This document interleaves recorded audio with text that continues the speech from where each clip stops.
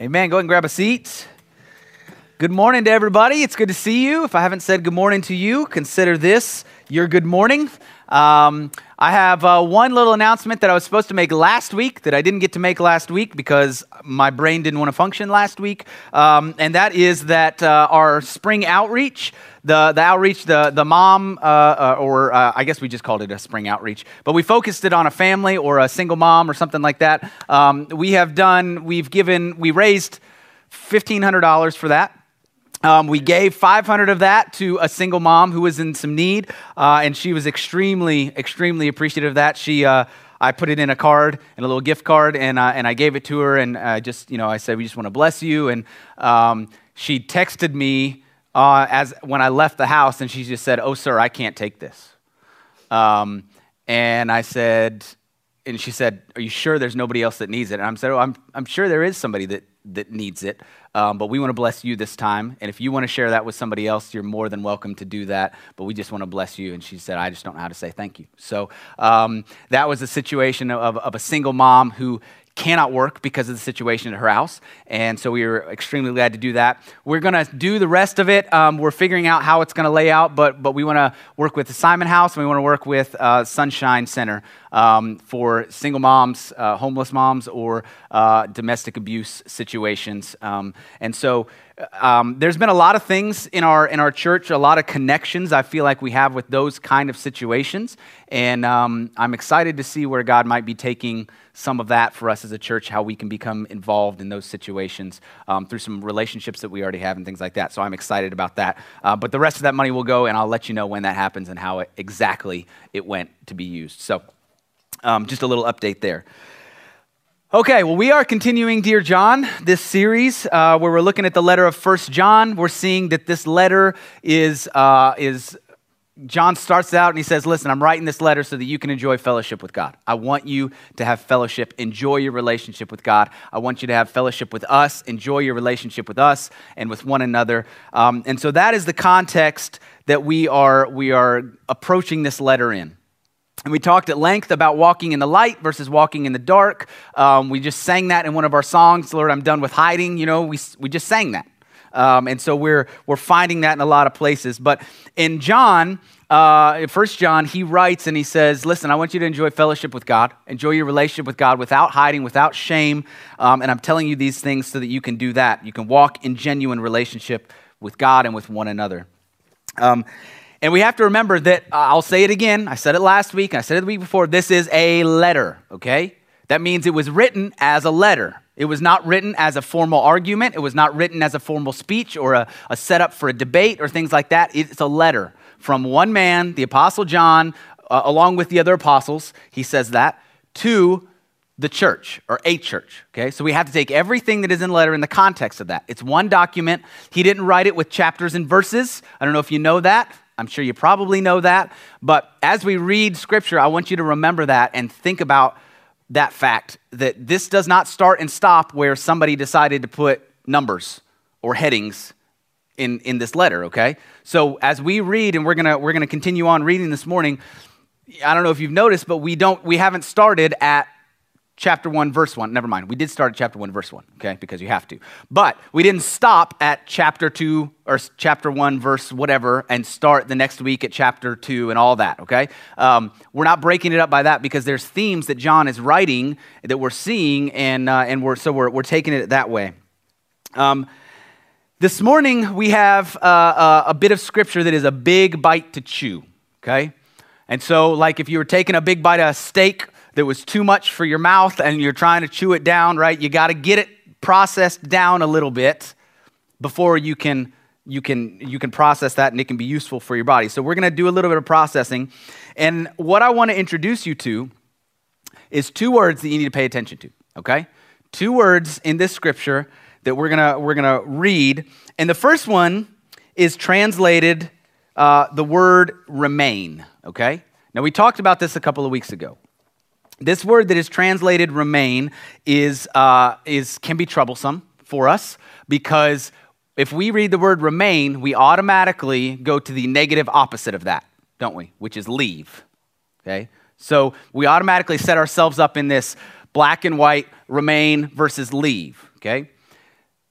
I want you to know this Greek word, it's meno, M-E-N-O, and it is translated, in most situations, it is translated to the word stay. Now, you might say, well, there's not a lot of difference. You can stay or you can go, right? We were going to talk about that. But the word stay is not in that sense. It's translated to the word stay in the sense of living, okay? Or being in. So like if you would say, hey, I'm going to go on vacation and I'm going to stay with my friends, okay? You live with that friend for however long, for a period of time. You live in the hotel that's kind of the context that this is normally translated in. And we see that in John chapter 1, in the Gospel of John. He writes this. He says, "And Jesus turned and he saw them following, and he said to them, 'What are you seeking?' And they said to him, 'Rabbi,'" which translated means teacher, "'where are you staying?'" Same word, meno. "Where are you staying?" And he said to them, "Come and you will see." So they came and they saw where he was staying, and they stayed with him that day. So it's about living with, it's about being with, it's about dwelling. That word in the King James is translated abode, or abide. And we see that stretched over into abode. It's a place where you stayed, okay? It's about living in a place. And I think it'll be really helpful if you remember that word as we read here. And then the second word that we need to know before we get into this scripture is the word that is translated practice or practices, okay? That is the Greek word poieo, and it means to do, but it means more than just to do. It means to bring forth or to make, okay, or to produce something, to fashion something. It's the word that in a lot of other places, it is translated to bear. You bear fruit, okay? That's the same word, but for some reason, when they translated it here, they decided practice was a better interpretation. But we'll come back to this idea because John talks about bearing fruit in his gospel, and we're going to get back to that.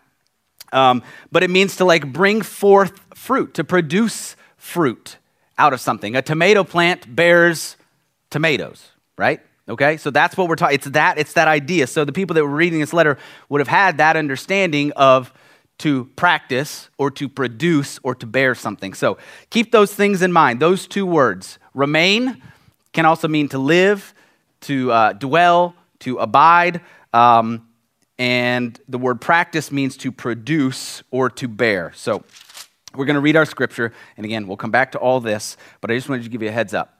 We're going to start in 1 John chapter 2, two last verses, 28 and 29, and then we're going to read into chapter 3. And it says this, "Now little children, remain in him." There's that word. Start off right away. Live in him, right? Dwell in him. Abide in him. "Now little children, remain in him, so that when he appears, we may have confidence and not draw back from him in shame at his coming." We're already in the context of light and dark. You see that? Being in him in the light. Okay, so we're not drawing back in shame at his coming. "If you know that he is righteous, you know that everyone who practices, produces, bears righteousness also has been born of him. See how great the love of the Father has given us, that we would be called children of God. And in fact, we are. For this reason, the world does not know us, because it did not know him. Beloved, now we are children of God, and it has not appeared as yet what we will be. We know that when he appears, we will be like him, because we will see him just as he is. And everyone who has this hope set on him purifies himself just as he is pure. Everyone who practices," again, that word, bears, produces, "sin also practices lawlessness. And sin is lawlessness. You know that he appeared in order to take away sins, and in him there is no sin. No one who remains in him, lives in him, sins continually. No one who sins continually has seen him or knows him. Little children, make sure that no one deceives you. The one who practices righteousness is righteous, just as he is righteous. The one who practices sin is of the devil, for the devil has been sinning from the very beginning. The Son of God appeared for this purpose, to destroy the works of the devil. No one who has been born of God practices sin, because his seed remains in him, and he cannot sin continually because he has been born of God. By this, the children of God and the children of the devil are obvious. Anyone who does not practice righteousness is not of God, nor the one who does not love his brother and sister." All right, Told you it was a big bite to chew, but we're going to tackle it this morning. I will tell you right off the bat that this is a passage that will put you to work, okay? It will absolutely put you to work. It'll put you on the treadmill because, well, it says right here, the one who practices righteousness is righteous, just as God is righteous, okay? So I better lace up my boots, I better buckle my belt a little bit tighter, and I better get to work because it is not time to relax. It is time to practice righteousness. So it'll put you to work. You see this? Looking at this section alone, or even a couple of verses, without the context of the letter, you get that. And you'll learn that real quick. But again, these are not one-liners. This is a letter. And so we have to understand it in the context of the whole letter if we're going to actually understand what I believe John is trying to talk to us about or tell these people about. So we can absolutely get that I better get to work mentality if we read this scripture. But I don't think that's what John is intending at all. And the reason I think that is the two words that we've already talked about, right? The two words that we've discussed when we read this passage. They tell us that this isn't about working for anything. This is about being, okay? It's about being. And remember, I talked last week about my desire as a pastor is it's not to get you to behave correctly. That's not my desire as a pastor. And my desire,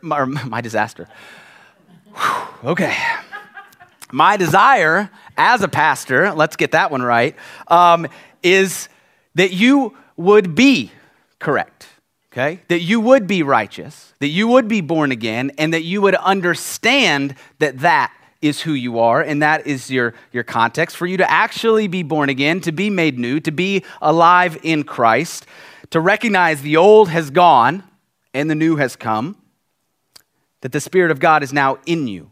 Because I believe that when you are born again and made alive in Christ because of grace, you will behave accordingly. And I think, honestly, when I read the scripture, when you read the scripture, or when somebody reads the scripture and they say, oh, I better get to work, and they see that, that tells me you're probably already born again because you have a desire to be righteous, right? You have a desire. That's who you are now. That's your desire. It's coming out of you. You want to read it, but you read it and you go, oh, that means I better get to work. I better start practicing, better start doing the righteous thing in order for me to be established as righteous. It is your desire now, but I think that is a little bit of a misunderstanding, in my opinion, of what John is trying to say here. So in the context of this whole letter, John says, I want you to enjoy fellowship with God, to enjoy fellowship among yourselves in the light without shame. In order for that to happen, okay, because it's all continuing on. In order for that to happen, you need to know who you are in Christ. And here is who you are. 1 John 3:1. See how great a love the Father has given us that we would be called children of God. And in fact, we are. I love it that John clarifies that. He says, see how much God loves us, that he calls us his children, but not that he just calls us his children. He doesn't just call us that because he's nice. He doesn't just call us that because he's looking at us in that light. He calls us that because that is what we are. You understand that? He's not just looking at us with rose-colored glasses. That is what we are. We are, in fact, his children. So it's not just that he sees us that way. Something has happened. Something's happened in you and in me that we have been made his children. Something's happened. What's happened? How do you get to be his child? Birth happened. Okay? Birth happened. Not a physical birth, but a spiritual birth. You could say you were born or reborn, born a second time that way, as his child. Born again, born of the Spirit. In John chapter 3, Jesus is talking to Nicodemus and he says, listen, if you want to enter the kingdom of heaven, you must be born again. It is not optional. You must be born again. That's what he says. That's how you enter the kingdom of heaven. You must be born of the Spirit. And so John is writing in this letter and he says, listen, if you're born again, this is who you are now. We are the children of God. Children of God. We are his sons and his daughters. Because of his great love that he's given us, we are his children. That's who you are if you've been born again. That's the reality of who you are, okay? And don't get caught up in the term born again like it's gotten politicized, and I hate that it's gotten politicized. It is not a category of how people are going to vote or whatever. Listen, this is a very real spiritual condition. Worldwide, it says, are you dead or are you alive?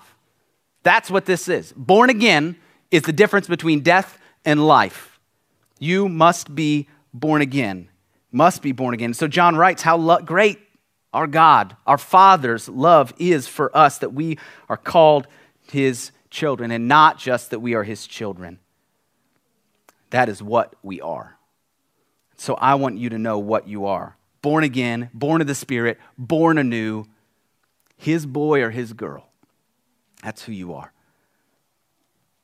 And John writes in his gospel more about this idea of being born again. In John 1, verse 12, he says, but as many as have received him, to them he gave the right to become children of God, to those who believe in his name, who were born not of blood, nor of the will of the flesh, nor of the will of man, but of God.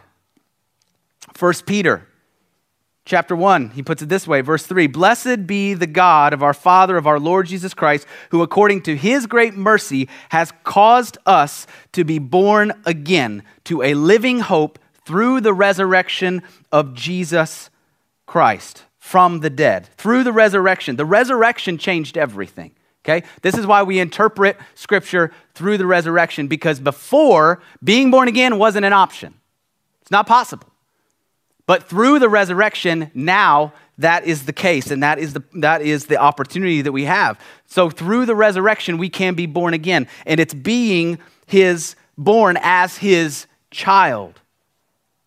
And what does it mean that you're born as his child? We're not talking about adoption, okay? Like that is another metaphor that gets used. Paul uses that. He says we've not been given a spirit of slavery, but we've been given a spirit of adoption. So that's a valid metaphor there. But John writes and he says, listen, we've been born his children. We have been born as his sons and his daughters. 1 Peter 2:23 or 1:23 says, for you have been born again, not of a seed which is perishable, but imperishable. That is, through the living and enduring word of God. For you have been born of God through a seed that is not imperishable. Some versions would say corruptible, right? Not through a corruptible means, not something that goes away. You have been born of God as his child, been born again of the seed which is incorruptible. What we're talking about here is spiritual DNA. Spiritual DNA. It's in your genetics. You are born of an imperishable seed. Some versions say incorruptible again, but this is DNA as his child. There's no denying it. It's incorruptible, okay? Later on in the very letter that we're reading, in 1 John, chapter 5, John says this, we know that no one who has been born of God sins, but he who was born of God keeps him, and the evil one does not touch him. Okay? It's unchangeable. It's unchangeable. When you are born of God, it is in your DNA. We are his sons. We are his daughters. There's no denying it. There's no changing it. It's who you are. You've been born of God, and he keeps you. So he says. My grandpa, my dad's dad, whenever he worked outside, always wore a hat because they lived in Florida and the Kurtzes are bald and he doesn't want to get crispy on top, all right? Because that's painful. So he absolutely always wore a hat. But I never saw my grandpa with his hat on straight. Didn't happen, okay? I don't know if it's because the time period he was born and he grew up, but it did not land on his head straight. The bill was always up and it was always off kilter of his head, just a little bit, right? Can you picture what I'm saying? Like it's just up and off a little bit. Always, every single time he would put a hat on, that's how it landed. My dad is also bald. And my dad also doesn't like to get crispy on his head, so he wears a hat when he's working outside. And I can remember a time when we were doing a fundraiser at church, and so we were in and outside of the church all day long.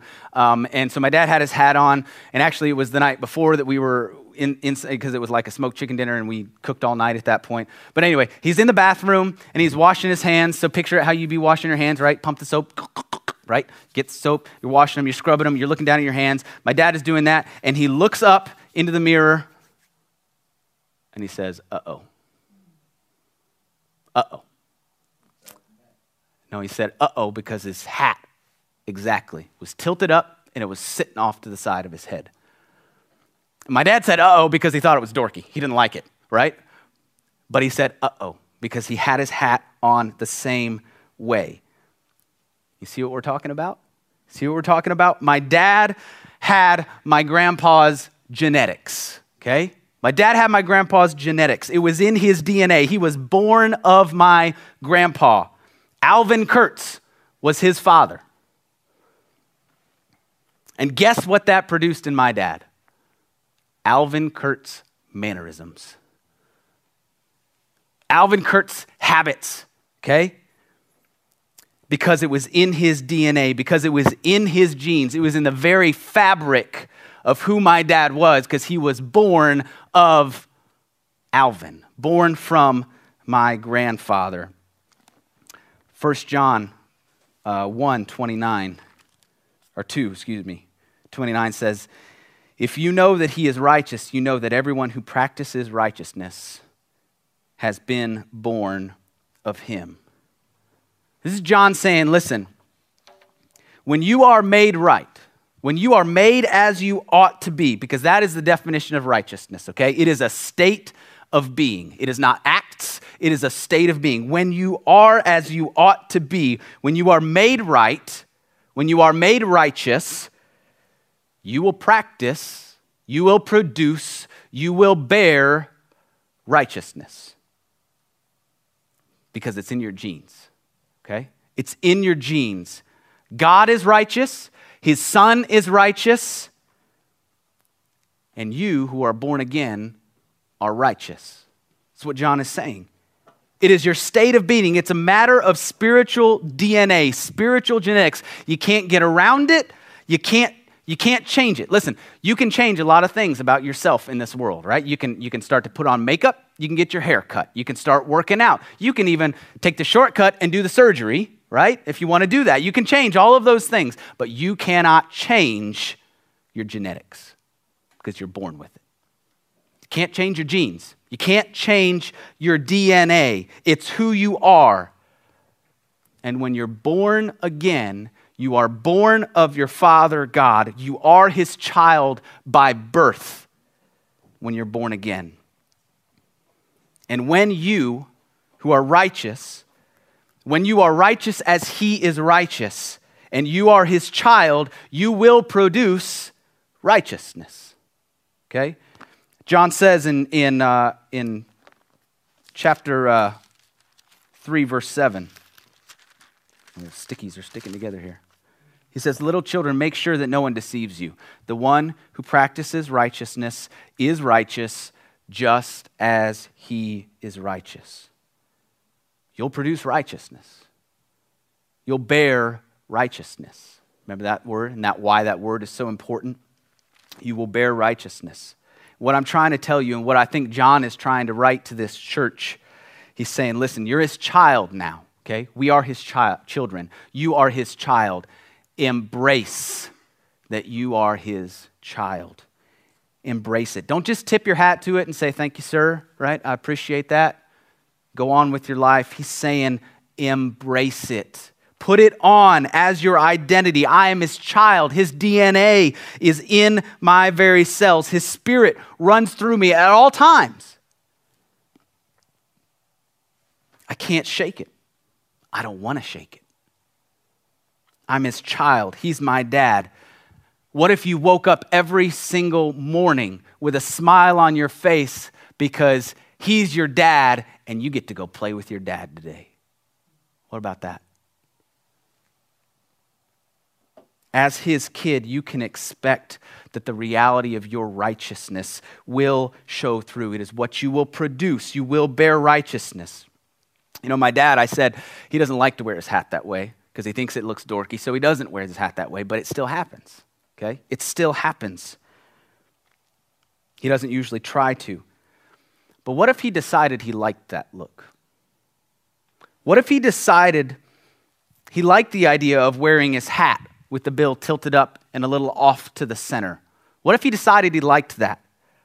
Not because he just wanted to wear his hat like that, but because he knew his dad wore his hat that way, and he liked the fact that his dad wore his hat that way, and he wanted to look like his dad. What if? That'd be an easy switch for him to make, wouldn't it? Because right now the effort is in not wearing his hat that way.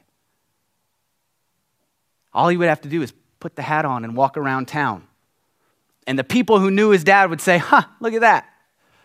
Wendell wears his hat just like Al used to. See that? He's already Alvin Kurtz's son. He's already his son. It's a matter of recognizing that he is his father's son, and he likes that. He likes it. He's embracing that fact. He's embracing the fact that this runs in his DNA, and what he puts his hat on and goes about his business, it's going to land that way most of the time.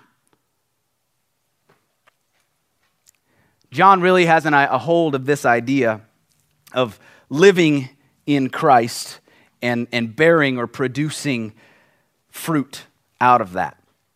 If you read the Gospel of John and then you read his letter at the same time, you're going to see a lot of similarities. It's almost like John concentrated his gospel down into like, here's the important stuff that you need to know, right, in his letter in 1 John. So especially in chapters 14 and 15. But in chapter 15, John uses this word again, this poieo, this practice, okay? And he also uses the word to remain, to live, to abide, to dwell in. He uses these words again when he talks about the image of the vine and the branches, okay? Now, Jesus is telling this story, but John is writing it down, so John uses his thought process and his imagery for how it comes out. So I want you to pay attention to this as we read, because you can read this just like we read at the beginning of the message. You can read it and say, oh, I better get to work producing some fruit. I better get to work bearing fruit.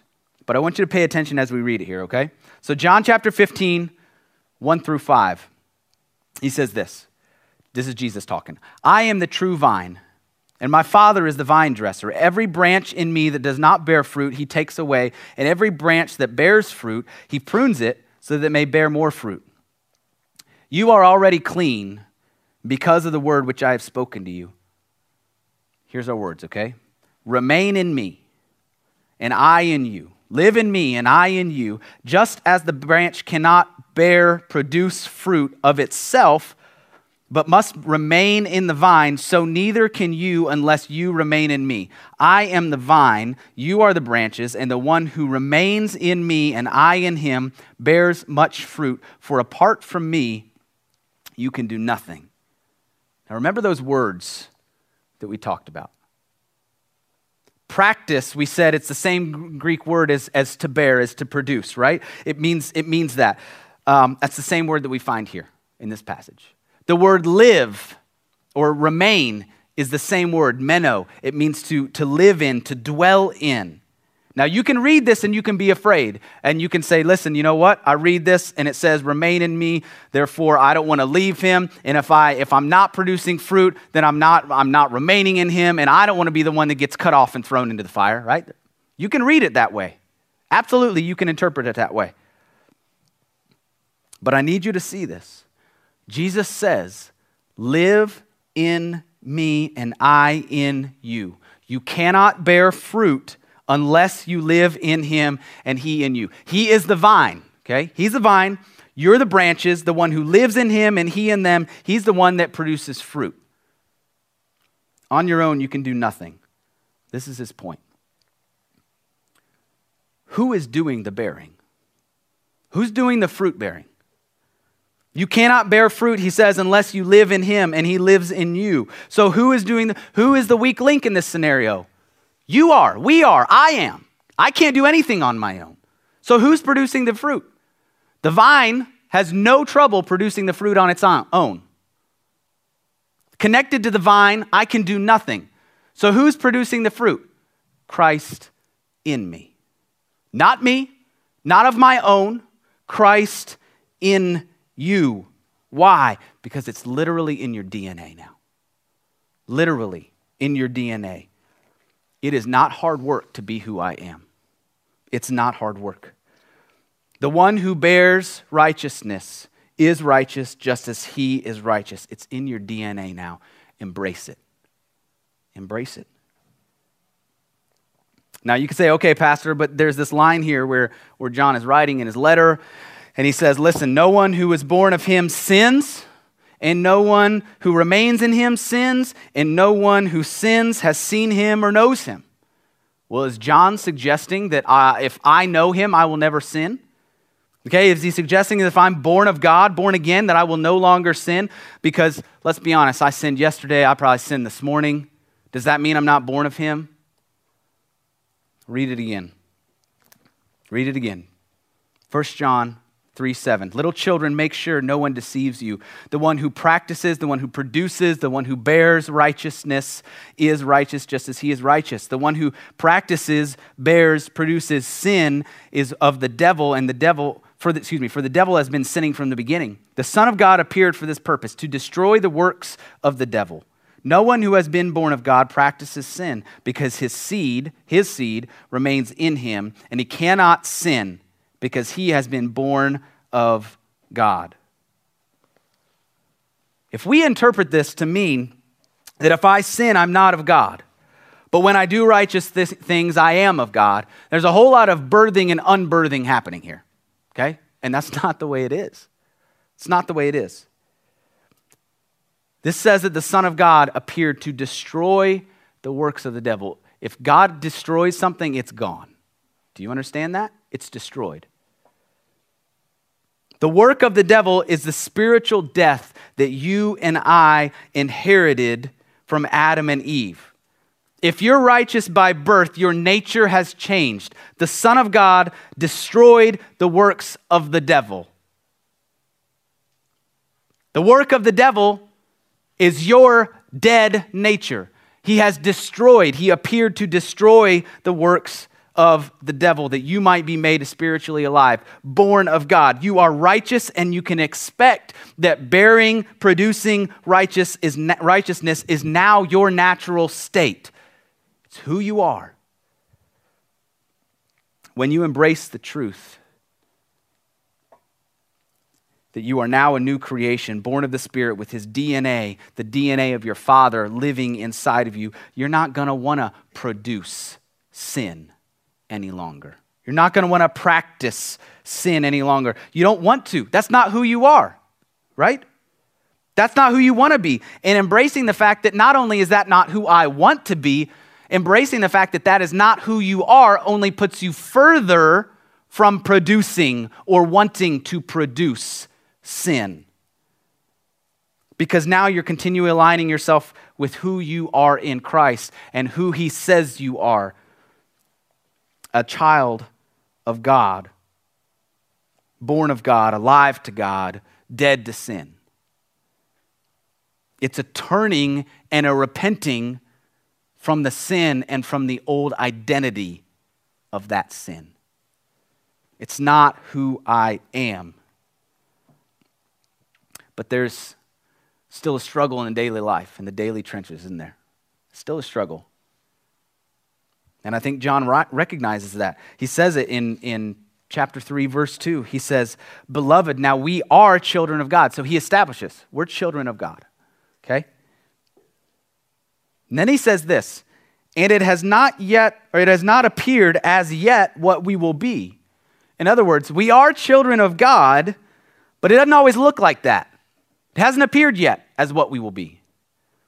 We know that when he appears, we'll be like him because we will see him just as he is. We'll be like him without sin, right? We'll be like him in the state that he is. And everyone who has this hope set on him purifies himself just as he is pure. We are children of God, but it may not always appear that way yet. We know that when he appears, we'll be like him without sin. And everyone who has this hope, the hope that we will be like him without sin, a hope that's set on him, not set on me, but a hope set on him, everyone who has this hope purifies himself. The hope purifies just as he is pure. We started this section of Scripture with John saying, "Now little children, live in him." And then we wrapped up this section with John saying, "No one who has been born of Christ produces sin or bears sin because his seed abides in him." So we start off by saying we live in Christ. And now we're saying Christ lives in us. That's all encompassing. Embrace it. Let that be how you see yourself. You are his son or his daughter. You are his child. This is why Jesus said, unless you become like a child, you can't enter the kingdom of heaven. Depending on the Father, you're his child.